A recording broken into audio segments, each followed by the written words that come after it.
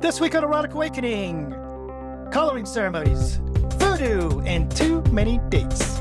Welcome to Erotic Awakening, an exploration of all things erotic. If you are offended by adult topics or prohibited by law, we recommend you stop listening right now. When you support Erotic Awakening via Patreon, you are not only helping support the educational mission for our community, but also receive early access to podcasts, free ebooks, exclusive chats, and other content. Thank you to all of our supporters, like Jeff. Today on the podcast, we will be talking about coloring ceremonies. We'll get there in a minute. Hi, Dan. Hi, Dawn. Did we not do that part? No, sir. I suppose maybe there's a good reason for that. You mentioned a bit ago that you're a bit tired. I'm a bit tired, that's for sure. Wiped out, exhausted, and we're not done yet. So I have a quiz for you. Oh, shit. It has been, now we took a week off the podcast. We did. And during that time between this podcast and the previous podcast, name all the events that we have presented at. Not just attended, but presented at. Holy cow. So I think, and I don't remember if we did Masked Denver before the last podcast or after the last podcast. So I'm going to say Masked Denver. Okay. And then, and you just saying live. So Edmonton for 4 days. We had Colorado Springs Polyamory Munch last night. Those are 3, and I feel like I'm forgetting one. Yeah, I did too. Oh, shit. I feel like I'm forgetting one, but yeah, it's been a little crazy, and that's not counting Zooms. Plus, I had SOC on the Saturday before Denver Masked. We did that on the road. We pulled over, got our internet working, and I logged into that one. And like I said, then we did Denver Masked. We talked for 3 hours nonstop because that's what we do.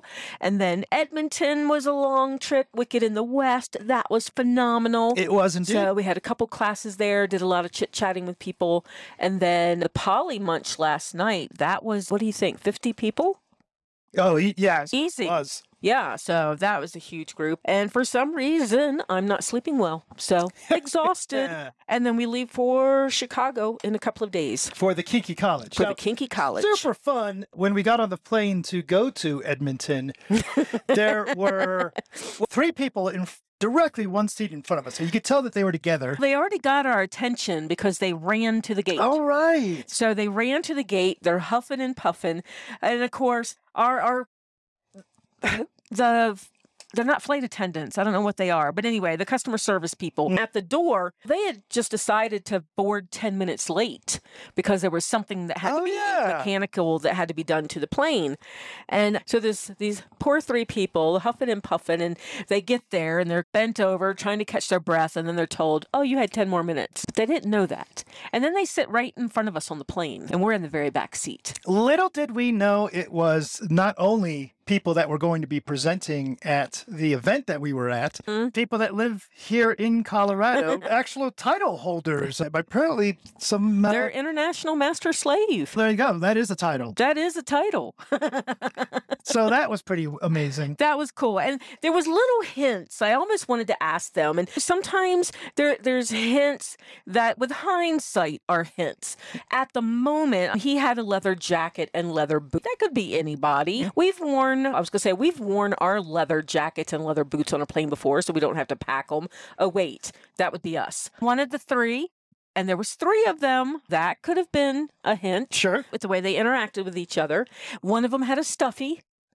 So that can always be a hint. Not too many adults would bring their stuffy out in public on a plane. And specifically, an emotional support snuffleupagus. Exactly. Yes. So that was cool. Yeah. So that was pretty fun. That we didn't even know that they were international title holders and fellow presenters until we arrive in Edmonton and we meet the event producer who's there to pick us up, and they were picking them up as well.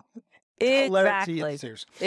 So that was really cool. They were nice. Speaking of wicked, we have a shout out for Belly Manu, who was apparently quite envious that Passenger and Whisperer got to have a meal with us and they could not attend.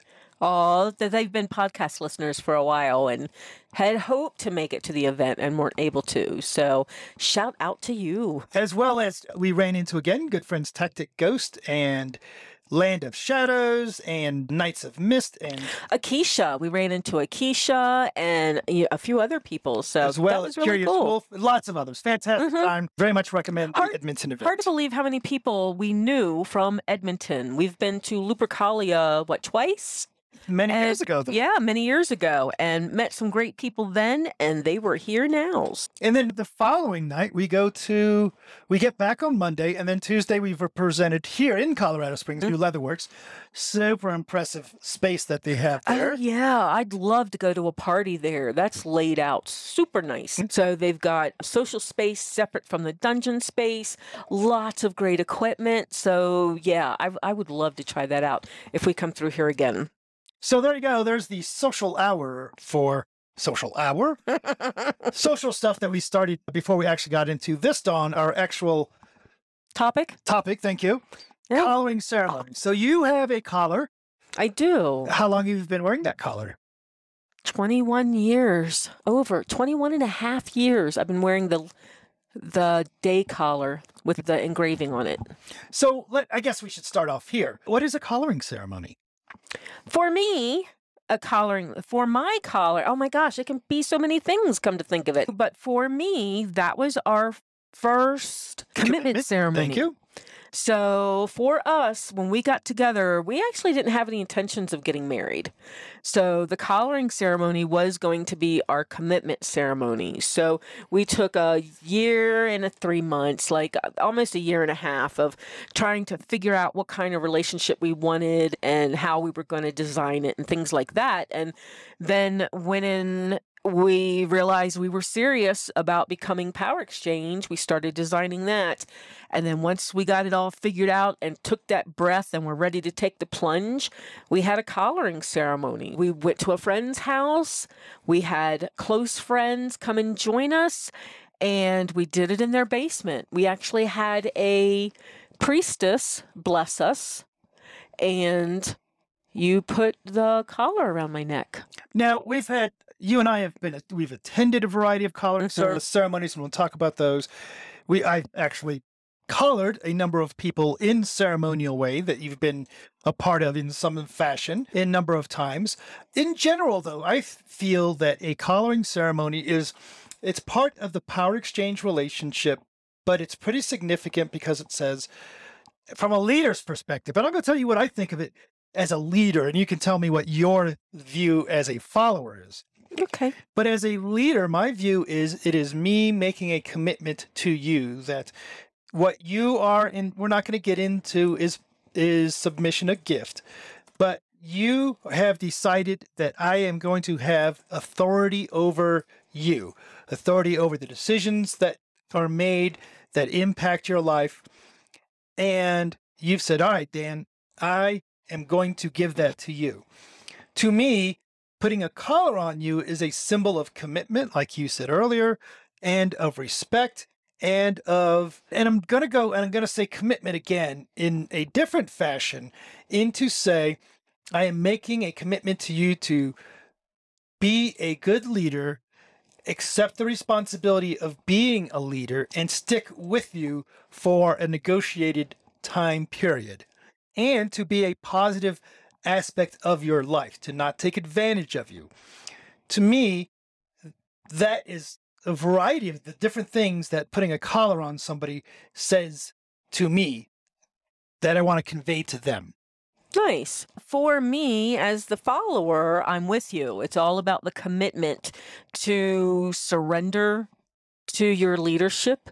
It's a commitment to follow you with trust. It's a commitment to these things. So not just the relationship, but the Power Exchange part of the relationship, to be committed to that as well, and to continue to evolve and to continue to communicate and to continue to try to make this a very powerful dynamic for us, right? So lots of commitment for that. And it's also a celebration. It was a celebration that we had done the work to at least to start to begin the foundation of the relationship that we had committed to. So I liked that as well. I liked celebrating with our friends. The people that we invited, we had started a support group for Power Exchange before doing the collaring. And these were friends that were part of that support group. So they were all Power Exchange people. They were people that we were going to depend on for support. They were close friends. And that was really cool. And no one had done a collaring before that. We hadn't attended any collarings before that. The little bit of research that I could find, I think there's something in Screw the Roses, Send Me the Thorn. Yep. I think there was a little bit of that in there. So we took a little bit of that. We took a little bit of, had just started my pagan path. So a little bit of ritual from that. Picked things out of the blue to create this ritual that was ours. So we also had some influence for those old timers out there from Castle Realm, which is a website that used to be the thing for Power Exchange people. That is true. Ago. That is true. There was some stuff on there. I've looked recently. Does Castle Realm still exist? I doubt it. I know she passed and he kept it up for a little while. Look, Castle Realm Archives comes up if I Google it. Yeah, and we are. I think that what you're going to find is it never made it out of the MySpace. Yeah. Because you're looking there, this archive, this page you're here, right. 2007. This is, there's not much here at all. That is such a shame. Depending on the situation, some collaring rituals are done with a large group, with pomp and circumstance, with a lot of ceremony, with a lot of, like you said, you might have a priest or priestess or someone in that role. Or just someone in charge. It could either be a leather elder. Do you remember at Master Rick and his previous slave, at their house, there was a collaring ceremony, and they brought in somebody from Cleveland to be the master of ceremonies. Oh, yeah. In the backyard there. We've certainly seen, sometimes there's an ordeal ritual as part of the collaring ceremony. I'm a big fan of those. Sometimes it's done just with the two people who are involved, and they're just making a commitment to each other. So there is public ways to do this, like we've said, different examples. There's private ways to do this. You've done that with a couple of yours, like you said. And then there's some big fucking blowout ways of doing it too. So I got to officiate is the right word because I was legally marrying them as well. Marrying them, yes. So I'm legally licensed in the state of Ohio to perform weddings. So their collaring, this was the international president of NLA at the time, and him and his partner decided that they were going to get married, but they were also going to put add a collaring to it. And I've done this for a couple of people, but this one was like, he's the international president of NLA. This was huge. There was probably 100 people there. It was awesome. Everybody's in their leathers, and I'm in my leather vest and my clergy stole, which was cool, and my leather collar. So we're talking like, 2003, 4, something. I think I got licensed in 4, so I think it was then. And so she's dressed in sheer black with a corset on, carrying red roses. She's being led down the aisle. Before she's led down the aisle, all the bridesmaids are holding like roses, and they're lining the aisle. And then another member of the community has the bullwhipping the roses so that the petals fall on the floor. And then she's walked down the aisle in a collar with a leash on by another respected member of the community. And then I do the wedding that I've mixed a collaring in. So the wedding was done first, or was the collaring done first? I don't remember. I would think the wedding was done first, followed by the collaring, but I bet you it was the collaring first because they felt that was more important, and the wedding was the paperwork. So it was just really awesome, followed by a cigar social, of course, and things like that. So that was really cool. So you can do it very public like that. And then others, I remember Barrick and Sheba set aside a room at Winter Wickedness or Cope, and it could have been both, because a lot of people were asking for stage time or a spare room time to perform collaring. So instead, they set aside a room, and on Saturday afternoon, people scheduled collarings and invited the people that they wanted to invite. It could be closed or an open collaring, and that's what we did. And some of those were weddings as well. So some I got to officiate, and some they had other members of the community do master of ceremonies sort of thing. So if I was to ask you, Dawn, matter of fact, not me, let's say somebody else were to ask me, hey, I'm going to do a coloring ceremony with my person. How would you tell them to do that? What are the steps to creating a coloring ceremony? Should you download one that already exists off the internet, or is there a better way to go? Well, you can, and I used to have copies of the colorings out on my website, but I took it down because we're getting ready to put it in a book in the future, right? Ceremonies. So you can, but honestly, I'm like that. I'll try to find stuff and research stuff that people have done, but I found there's not much out there, which is fine because you get to create your own, right? For the ceremony itself, you want an beginning, a middle, and an end. And if you can remember that part, that you need a beginning, a middle, which is where you're going to be collaring them, and then an end, whether it's, I don't know. What did I do with Rafe? And we started with the welcome everybody. This is what we're doing. Then we did the thing. And then we said, please congratulate, just like a wedding. And you can do that for a collaring ceremony. Some people involve chains and roses and maybe a collar put in a vase, or however you want to be creative. So here's what I would recommend. Okay. Absolutely. You can do it any way you want. But if you're saying, Dan, I'm coming to you.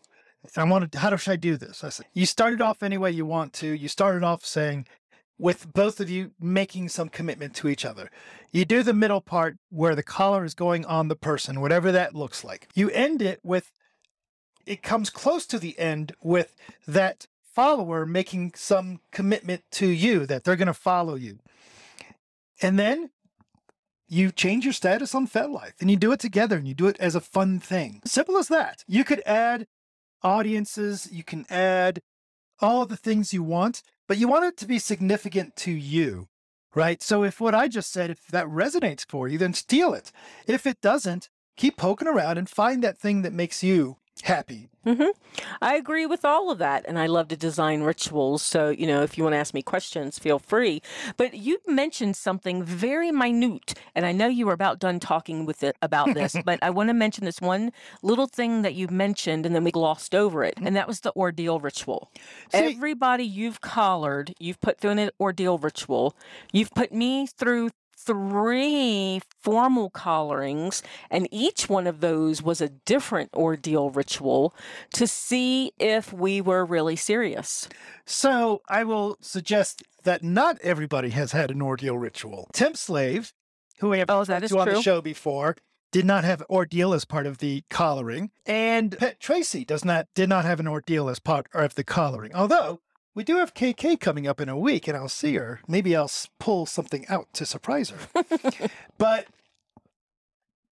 often I will include that ordeal ritual. And for me, that's just a matter of, it's not a place. So if you picture BDSM play with a flogger and a cane, right, then you're probably picturing some kind of warm-up, some kind of respect for the bottom's tolerance.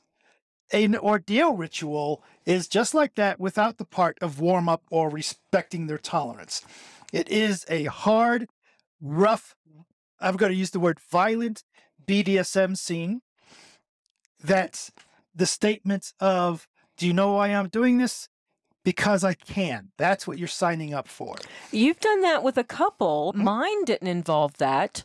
Mine was about providing service for our group of friends. And then when I messed up, putting my face in the floor and throwing my collar, the temp collar I had on, across the room and telling me to stay there, all of you guys went into the basement getting ready for the ritual if it was going to happen, because you looked at me and said, you fucked up. You're going to have to get better. Is this something you want to do? Stay here and think about it. And if you think you're worthy enough to do this, then come downstairs and we'll have the ritual.